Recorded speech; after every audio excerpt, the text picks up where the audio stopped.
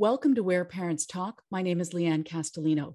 Our guest today is a physiotherapist, epidemiologist, and professor in the Faculty of Kinesiology at the University of Calgary.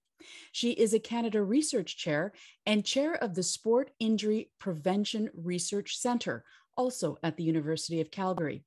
Dr. Carolyn Emery is the principal investigator of a study published in the Canadian Medical Association Journal in June of 2022. The study examined the impact of body checking experience with the risk of concussion among hockey players between 15 and 17 years old. Dr. Emery is also a mother of two, and she joins us today from Kootenay, BC. Thank you so much for making time. Thanks for having me, Leanne. I'd like to start by asking you, first of all, what was the objective of this study and why was it important to conduct? Yeah, thanks for that. So it's really important when you look at significant policy changes in youth sport that are aimed to reduce the rates of concussion and injury, that there aren't any other consequences of such a change that would be thought of as adverse consequences. So, for example, there's lots of conversation in the community of ice hockey around the elimination of body checking in certain age groups and certain levels of play, and potentially the adverse effect that that could have, or the unintended consequences that that could have for injury and concussion risk later on. So it was really important with the opportunity to look at 5 years of data in an older adolescent age group, so 15 to 17-year-olds, or the under 18 age group, to understand the association between experience body checking in games, so number of years experience, and risk of injury and concussion.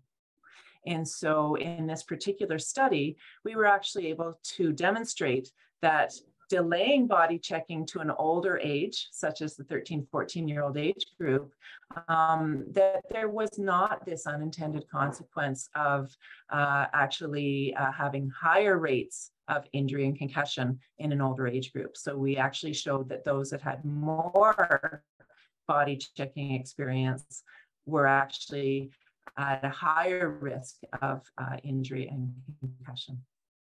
That is really interesting. And I wonder if we could sort of unpack a little bit how you went about conducting this study. Absolutely. So we have a validated injury surveillance program where we collect information on exposure, so the number of hours of participation of players in games and practices, as well as injury and concussion information. All of the kids who sustain a suspected concussion, as identified by a therapist that is working out in the community, would then be assessed by one of our study sport medicine physicians, so we can diagnose concussion.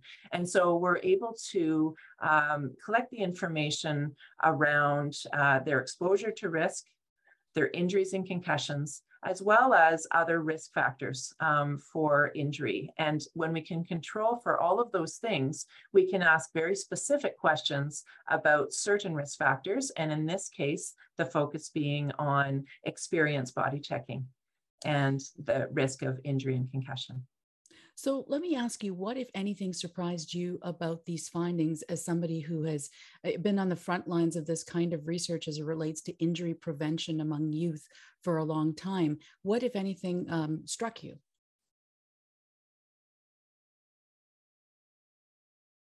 Well, I think what was really striking is that even when you control for the level of play of participation, the division that they're in, as well as their previous injury history and concussion history, that actually the magnitude of the effect was really significant. So we're looking at a greater than twofold increased risk of concussion and injury in those players that had 3 or more years of body checking experience, even when we control for those other factors. So it was really, I think, the magnitude of that increased risk that was surprising, and particularly in light of so many people in the community believing that actually lower number of years of experience might actually have a negative effect and might have actually increased the risk of injury and concussion. So I think that that it was really about the magnitude of the finding that was a bit of a surprise to me. So let me ask you this. You had mentioned that the study looked at 5 years of data. There are more than 70,000 kids between 15 and 17 years old playing hockey and registered as hockey players in Canada. What would be your message to parents based on the findings of this study and everything else that we know about concussions and sort of injury prevention as it relates to hockey? What would be your message to parents in terms of what they should be mindful of as a key takeaway resulting from this study? Well, I think that it's really important to realize, and particularly in this organization, we look at Hockey Canada. They really care about their players. They have a focus on safety. They have a focus on keeping kids in the game. And so they continue to want to work with researchers and groups such as the Sport Injury Prevention Research Center to make sure that they are making the right choices for their membership, and particularly for kids.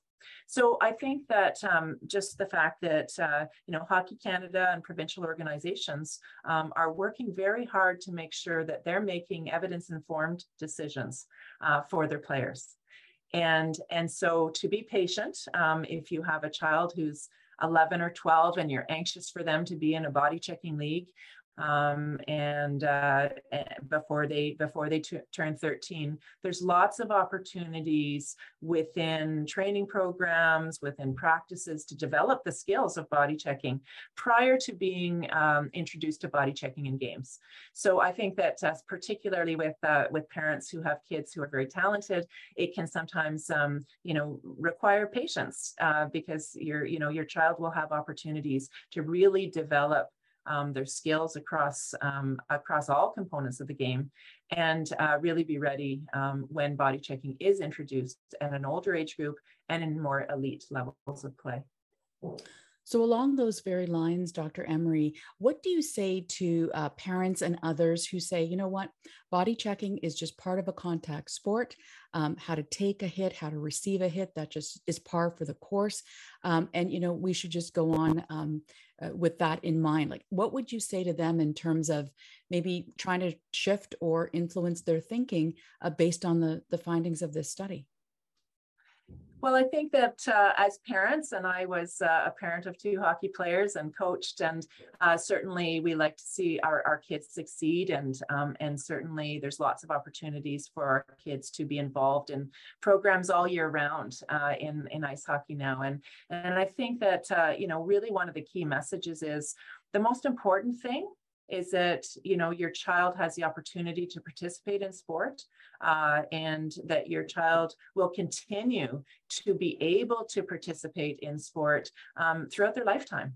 And I think that that's more important than really thinking about perhaps the very, very small percentage of kids that are going to go on to we just came out of Stanley Cup playoffs, and it's really a small number of kids who are going to first of all survive, and when I say survive, be survivors. They are able to avoid significant injury or career-ending injury at a young age, and they make it to that level. That's a small number. More importantly is that those kids continue to love the sport when they're well into their adulthood, and I think that that's a really important factor to be thinking about, and really what we can do as parents is really to support our players to be successful, to be on the ice, to do the right thing if we think they may have sustained a concussion, not be pushing to get them back on the ice quickly, but to make sure that actually, if there's a suspected concussion, that they don't go back to play, that they seek medical advice, and that they are able to go through an appropriate return to play strategy so that they can keep playing the game and they're not at an increased risk of a recurrent concussion. And long-term consequences of concussion that can occur. And so I think those are some of the pieces as a parent that are really critical to consider with our kids who are participating in high-risk concussion sport. Absolutely. Certainly very important messages for parents to keep in mind. And, a lot of people just get sucked into, my kid's going to be the next Sidney Crosby or whatever it is. And sometimes it's hard to sort of harness that and stand back and look at the bigger picture. You had mentioned earlier on about the importance of research such as this study in helping shape policy potentially. From a policy making perspective, what do you hope that the results and findings of this particular study will lead to and yield down the road? Yeah, that's a great question, Leanne. I think that a lot of people in the community felt that the discussion was over. We demonstrated this fourfold greater risk of concussion in leagues of kids who are 11 and 12. In terms of an increased risk of concussion. And I think that, the right decision was made, but I also think it continues to be incredibly important to continue to ask the questions as to what impact that decision has made in subsequent years. So while we have now in many jurisdictions kids who are in non-elite levels of play, and we're talking still 70% of kids who are playing in ice hockey, who I would say are in the non-elite levels of play, ages 13 to 17, that are not exposed to body checking in games, and 30% that are. And that's not across all provinces, but I think that we continue to inform decisions at provincial and at regional levels. And we continue to reassure the community that this was the right choice to make around body checking policy based on the evidence. And the other, I guess, side note would be to say that we have some evidence actually just published in another paper this week by one of our PhD students, Ash Kolstad. He was interested in offensive performance, so did a lot of video analysis, and actually demonstrates that the delay of body checking to older age groups doesn't have a negative impact on performance. In fact, we may be seeing more completed passes and changes offensively around performance that are very positive for the game and for skill development. And so asking those questions that are important to the sport community is really critical, and considering the evidence in policy and going forward it continues to be important. So on that note, how far away do you think that we are from removing body checking entirely from minor or youth hockey in this country? Well, I don't think that that will ever happen. I think that, we're never going to see a Stanley Cup or, a high level of the international game without body checking as a component of the game.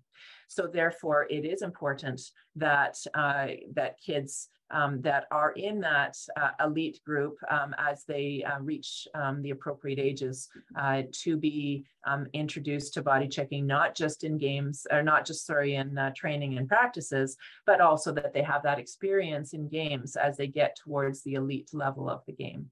I think that even when you watch, when we're watching the playoffs, I would say that, body checking may feature a little bit less. You see, the skills that you see now compared to 10 years ago, it's incredible to watch, and the very young players on the ice. And I think that, there's other focus areas for development that are really critical to the game.